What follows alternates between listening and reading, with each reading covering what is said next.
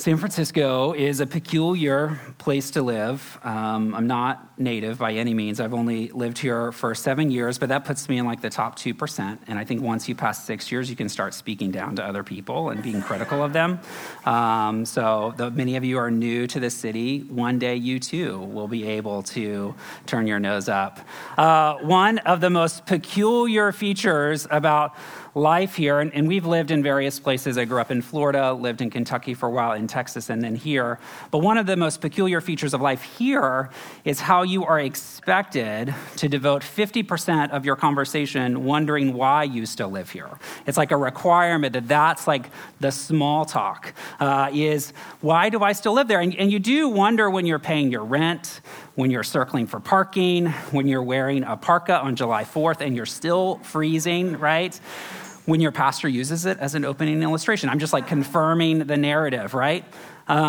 This sense has only heightened during COVID. You're scrolling Facebook from Florida, and so I'm seeing all of these faraway friends at unmasked parties just like open mouth laughing like into each other's mouths.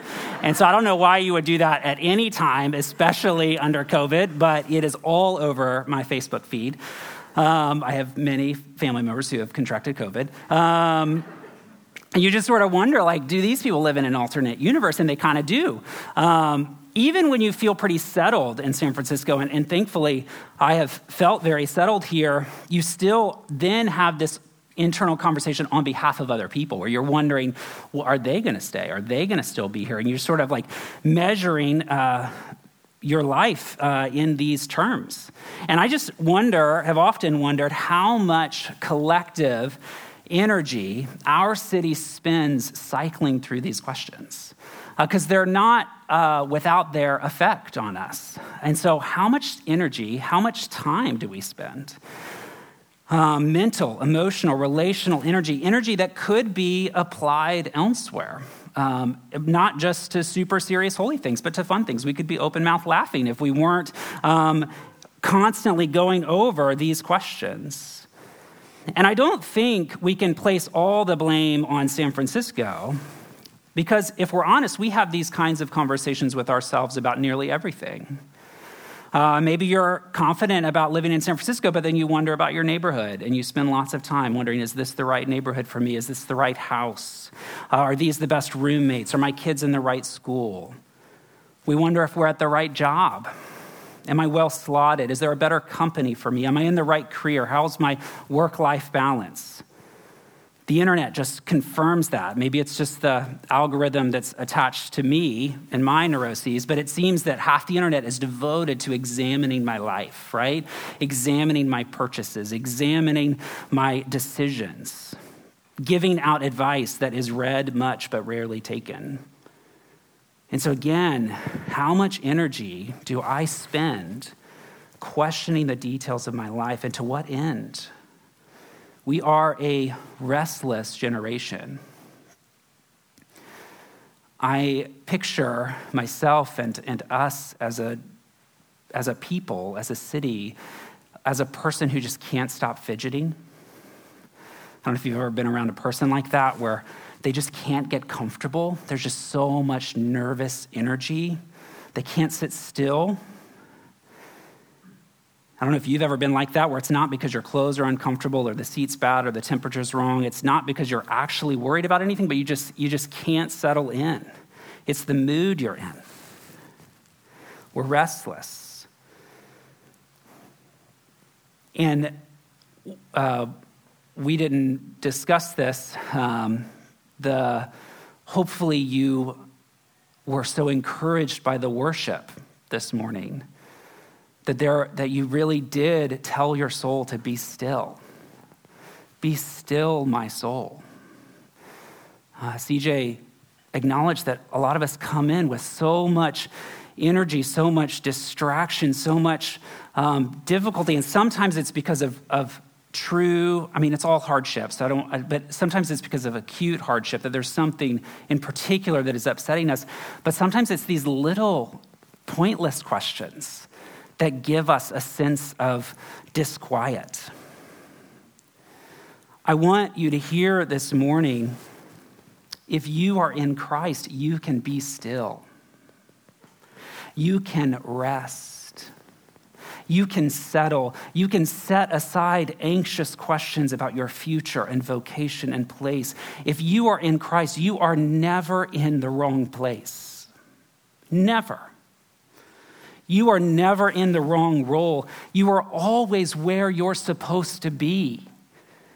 Wherever you are, whatever you're doing, you belong there because you belong to God. This is why Jesus can say to us in the Sermon on the Mount, do not be anxious about tomorrow, for tomorrow will be anxious for itself.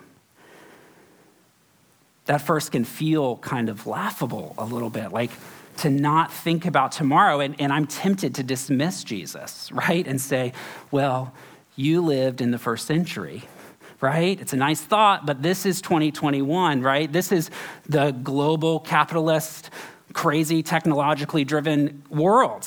But we can't dismiss Jesus because he's the Son of God, obviously, but also because the truths upon which he made that statement still stand.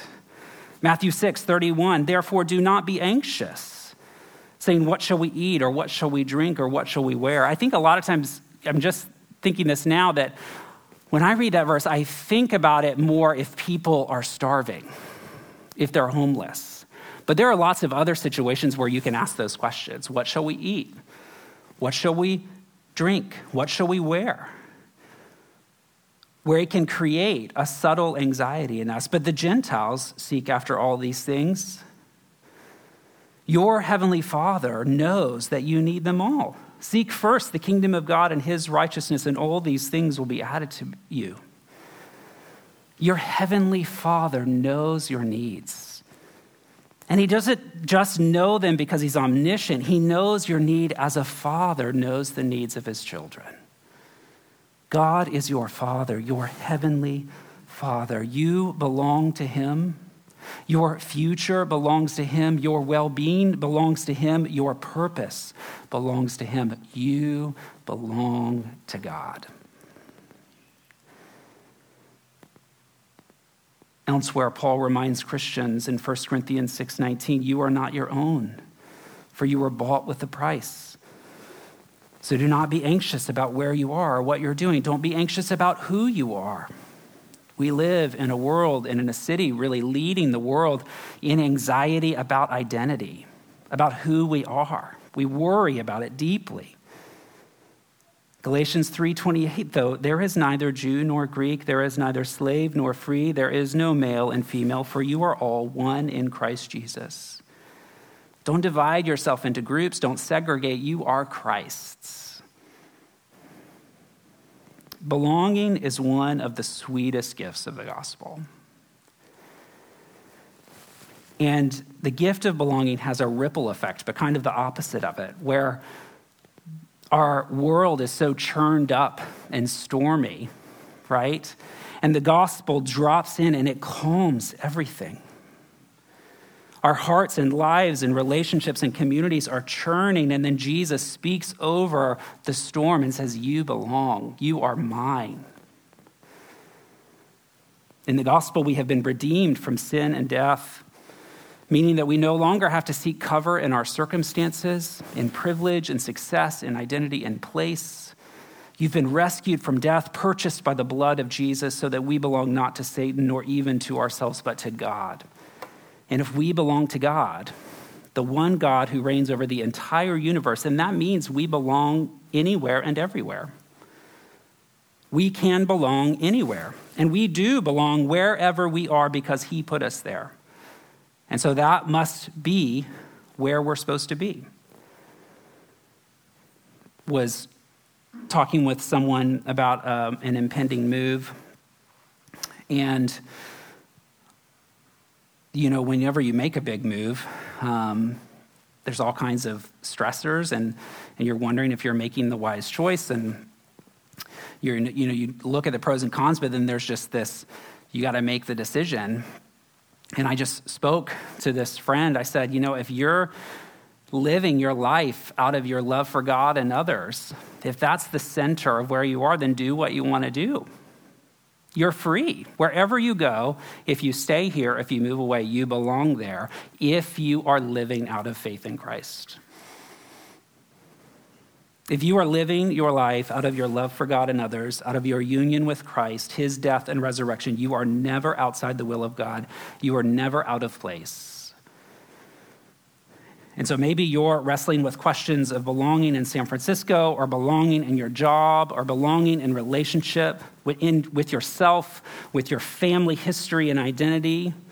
I just want you to close your eyes and breathe that gift in. Your God-given sense of belonging, that you didn't earn it, you don't deserve it, but in Christ, by grace through faith, you have it. You belong to God, you belong to Jesus. You belong to this planet and to the story of redemption God is weaving, and you can never pass out of that belonging.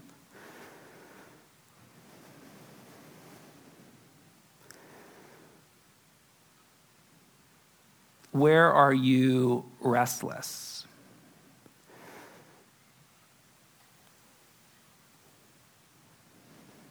Let your belonging calm that restlessness.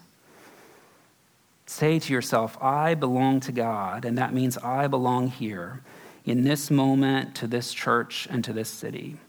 The details might change. Tomorrow has enough worries for itself. You can worry about tomorrow, but right now, this is a place where you can be calm and say, I belong here. Keep having conversations about tomorrow, where you'll live, where you'll work. Like, those are still really important conversations to have. But hopefully, the character of those conversations, the emotion of those conversations changes when you remember that no matter where I go, I belong to God. I'm his child. And hopefully, though, we'll also have less of those conversations because there'll be a contentment. Our text for today is from 1 Peter. And 1 Peter was written to an ostracized church, a church that had been cast out of civil society. Their belonging had been removed from them. And it'll be a few years before Christians are killed en masse for their faith. And so they're not facing execution, but they are facing excommunication from various spheres. And so maybe they've been kicked out of their families. Maybe they are suffering economically. They are likely enduring harsher treatment from masters and magistrates and husbands, people in authority. Altogether, they are politically and relationally homeless. They don't belong. But Peter, across the whole book, he pushes back on this narrative. And he tries to give them a way to think through the tension of their life. And he calls them elect exiles. That's what he opens the book with. And then he extends that analogy through the whole book. And so elect exiles, he is acknowledging in one sense that they are homeless, that they are exiles, politically, culturally, economically. But in a deeper sense, they are chosen. They're elect, more secure than anyone else on the planet because they are at home with God. And so the world might consider them exiles, but God calls them chosen. They belong to God. And the entire book of 1 Peter is written to help the early church navigate that tension. How do I work through the tension of being both exiles and at home in God? One of the ways Peter helps the church is by pointing out how Jesus underwent the same experience. So there's constant connections with their experience to Jesus' experience.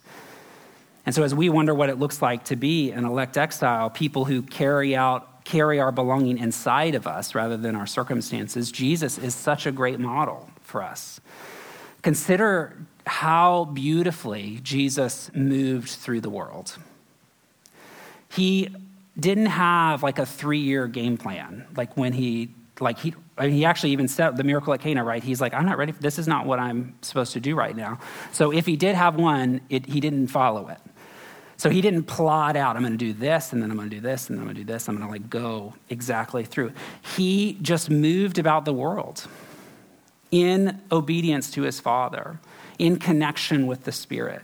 He lived by prayer and following the Spirit's guidance. He was confidently humble, confident in his status as God's son, humbly receiving his circumstances, even though Jesus was literally homeless. He was literally without a home, but he feels fully at home wherever he is. I don't know if any of you, I've been so surprised by the YouTube TV show. Like, this is not a phrase that I normally would utter ever. But The Chosen, which is it's the season series on Jesus.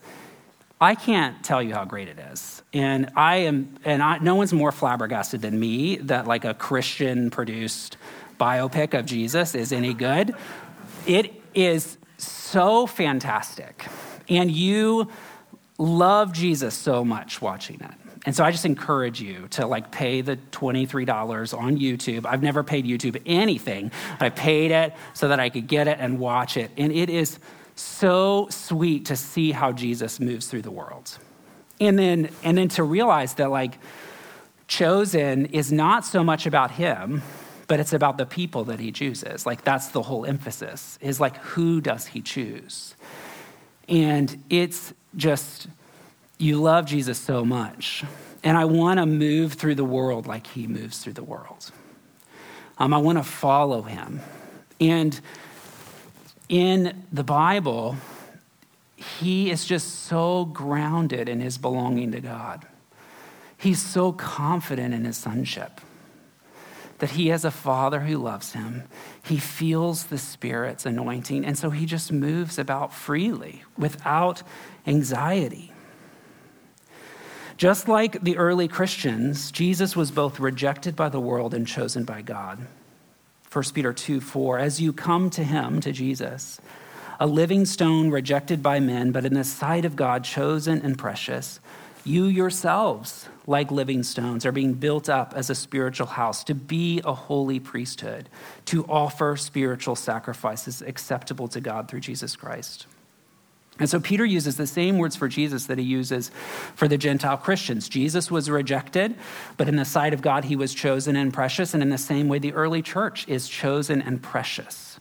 They are living stones being built up as a spiritual house. Note how with this metaphor, Peter is redefining place. He's redefining religious place. Rather than a place being something physical like a temple or a city or a house, place is simply where Jesus is believed with others. That's what church is. It's a community, a place where Jesus is believed alongside other people. That's where home is for the Christian. That's where belonging is found. And not only is it where we belong, it's also how we become a place of belonging for the world. A temple, a priesthood. So that the temple is not just for us, but it is for the world. That's why this week, being a church who belongs, we're in a series on the church and on the activity of the church. We're a church who believes. We're a church who worships. We're a church who belongs. The reason this is so important is not only for our own gift. It's not only something we enjoy, but belonging is a gift we give to others. In such an unsettled city, in such an anxious world, we're not anxious about our place in the world. We aren't restless about our identity or future. We feel grounded, not in our circumstances, but in God who controls our circumstances. And so we carry with us a non-anxious presence throughout the city. We have access to an anchor that other people don't have access to. And that is a gift. If Citizens can be a church that belongs, not saying that we have to write our life away and commit our whole life to San Francisco, but just today we belong here, right now. Your presence in this city, on your street, in your company, in your family, should bring the temperature down. Because you belong to God, people should feel greater peace in their life. Our kids' school is next to a convent, and it's affiliated with the Missionaries of Charity, which is the order started by Mother Teresa. And so they wear the white sari with the blue border, just like Mother Teresa does. And I love seeing people in religious dress. It just captures me because it just sets them apart and frees them to move about the world in a different way. And so when I see them outside just like watering plants, it feels different than when I see my neighbor outside watering plants. Because they are communicating like an otherworldliness to themselves that actually makes them more grounded. That phrase, like, I don't know if it's a Southern phrase, that you're so heavenly minded, you're no earthly good. You guys familiar with that phrase? It's so bogus, right? If we're heavenly minded, we should be tremendous good to the earth, right? Like, we should be so heavenly minded that we are full of good. So much good should come from us. These nuns inspire me to bring that same energy when I'm with my neighbors and friends in the city. A peace and confidence and humility that roots much deeper than my circumstances. Because of our belonging, Christians are free to move about the world in an entirely different way. Later in 1 Peter, the apostle tells us to be ready. 1 Peter 3:15, in your hearts, honor Christ the Lord as holy, always being prepared to make a defense to anyone who asks you for a reason for the hope that is in you. When's the last time someone questioned me about my hope? Peter implies that I should be ready for it. And so if I'm ready, but it never happens, like what does that say about me? What does it mean? Does it mean that my hope isn't that obvious to people? My sense of peace, my sense of grounding. Our sense of belonging is not just for us, but it's for others too. And it's not just something that we lend to people, but it's actually a belonging that we offer to people. That's what we're here to do, is to offer the belonging. You can belong too. God is king over everyone, not just us. Jesus died for others too. He loves others too. And that means they belong on the earth as much as we do. Not because they deserve it, because they, like us, have sinned and fallen short of the glory of God, and the wages of sin is death. There is a steady drumbeat through the Bible of being cast out from God's presence. That is all through Scripture, that image of being cast out and thrown out, of not belonging. And yet, there is a melody of mercy, right? There is grace through faith in Christ. Forgiveness is available. You can be brought in. Belonging with God is available. It all hinges on one's connection to Christ. 1 Peter 2:6, for it stands in Scripture, behold, I am laying in Zion a stone, a cornerstone chosen and precious, and whoever believes in him will not be put to shame. Picture a devastated Jerusalem, a devastated temple, and Yahweh saying, I'm going to build a new temple, and he puts Jesus as the cornerstone of the temple. Like, this is the center of the temple. And if you want to be part of the temple, you attach yourself to him. If you reject it, you reject me. So the honor is for you who believe. But for those who do not believe, the stone that the builders rejected has become the cornerstone, and a stone of stumbling and a rock of offense. They stumble because they disobeyed the word as they were destined to do. And so to belong to God, you don't have to have a certain temple. You don't have to have a certain pedigree. You don't have to do anything really. You just have to believe in Jesus. You have to trust him, to receive him. Whoever believes in him will not be put to shame, but whoever disbelieves will. Peter continues in verse 9, affirming our identity in Christ.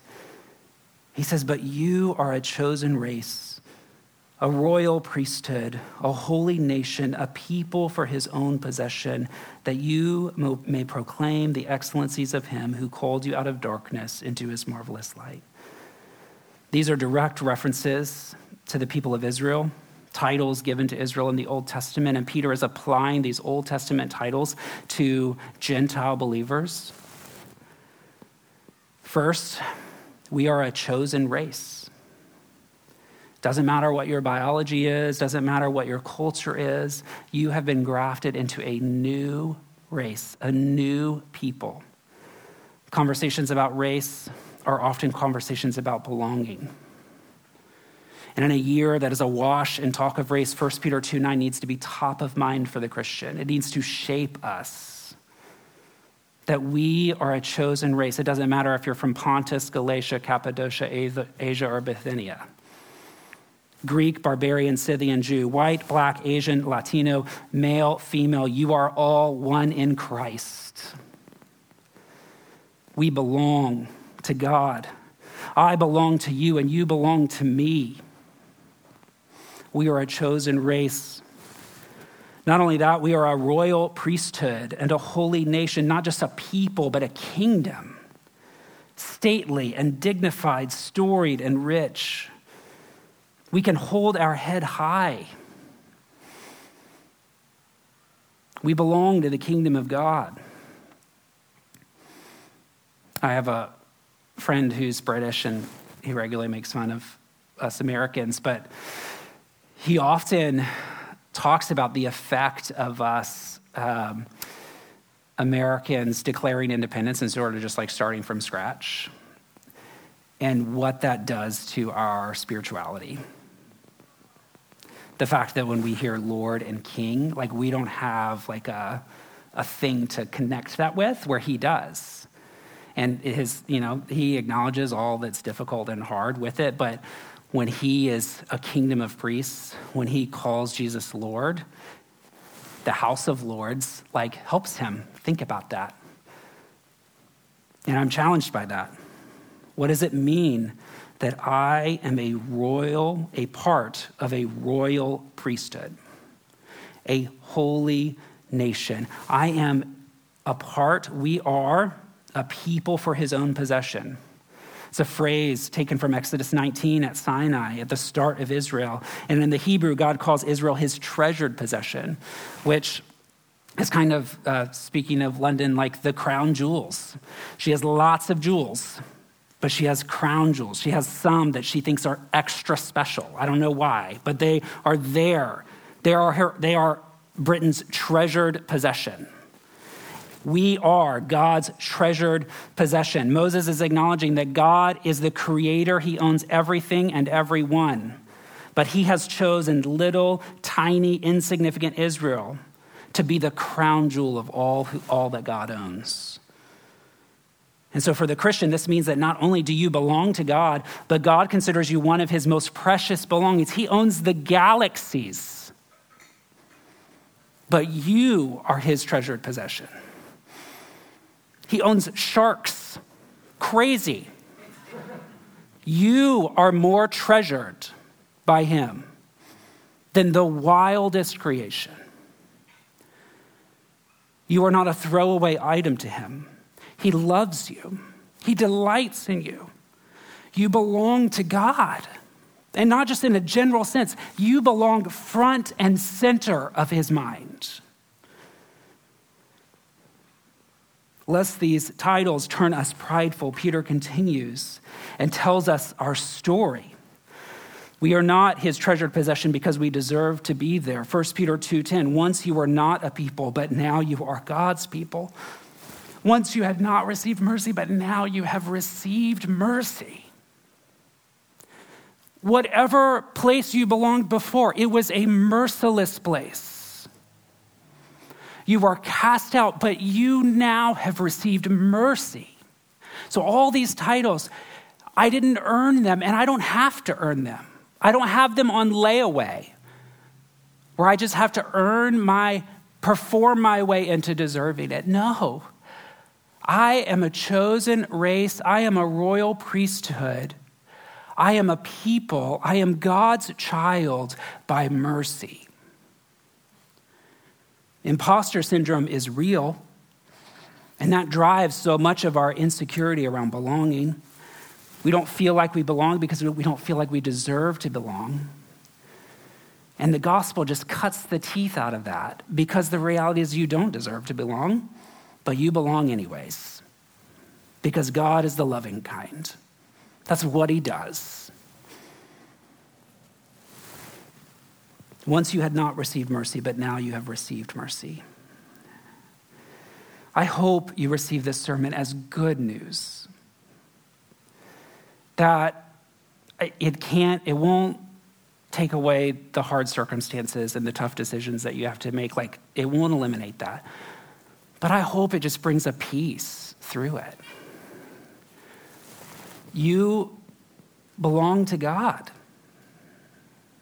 You are chosen. You are forgiven. You are adopted. You are destined. You are treasured. And there's nothing anyone can do, including you, to change that. You belong to God.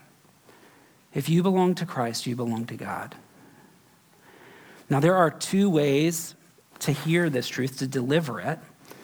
And throughout most of the sermon, my desire has been for the delivery to be encouraging. Right, to the one who feels restless and anxious, doubtful, discouraged, who feels like they don't belong here, who's new to the city, doesn't know where. Be encouraged, brother and sister. You belong to God. You belong to the people of God. You belong here. But there is a way to deliver this truth in a sharper way, because sometimes it's not that I doubt my belonging to God. It's just that I'd rather belong elsewhere, right? Where there are times where I know my belonging, but I sort of am pining after a different place, or pining after independence. I don't want to belong to anybody. I'm tired of belonging to God. I'm tired of belonging to the people of God. And to that, the same truths come, but with just a little more spice in them, right? Instead of you belong to God, it's you belong to God. You belong to the people of God. Why are you spending so much time and energy elsewhere? This is where you're supposed to be.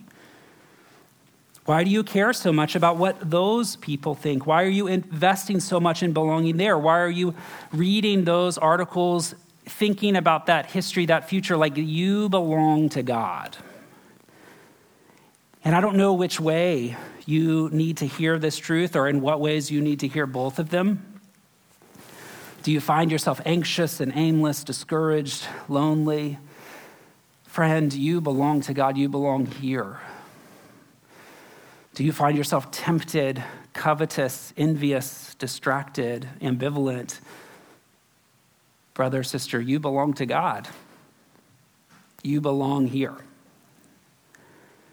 My desire for citizens is that we would be a people who belong, who walk about this city with an unshakable identity, a groundedness that exceeds our circumstances. What would happen if we brought that energy into our jobs, into our marriage, into parenting, into your school, your neighborhood, our politics, our families of origin, if we brought our sense of belonging to God into those spaces? I belong to God, and so I belong here. Church, we are a people who belong to God, a people who belong to the church, who belong to each other, who belong in this place, no matter if the place rejects us, because San Francisco doesn't have rights over itself, right? San Francisco is God's place. He decides who lives here and who doesn't. And he has decided, at least for today, that you and I live here. You belong, I belong, we belong. What if our church confidently embraced our belonging? Friends, you are a chosen race, a holy priesthood, a holy nation, a people for his own possession, that you may proclaim the excellencies of him who called you out of darkness into his marvelous light. Once you were not a people, but now you are God's people. Once you had not received mercy, but now you have received mercy. Let's pray. Dear Father, we are so thankful for the grace of God. We're thankful for the gospel, which doesn't deal with our sin in a cold way, as just a thing about accounting where we just receive forgiveness and then we're off scotch-free, but which leads to adoption, which leads to belonging, which leads to being your people, your children, brothers and sisters of each other. Thank you for the truth that we belong to you, and so we belong wherever we are. Father, would you help us not to be anxious about tomorrow, for tomorrow has enough anxieties for itself, to not worry and spend God knows how much time. Father, forgive me for wondering what I wear and what I eat and what I drink and where I'll live. Help me to seek first the kingdom of God and your righteousness. All those things will be added to us.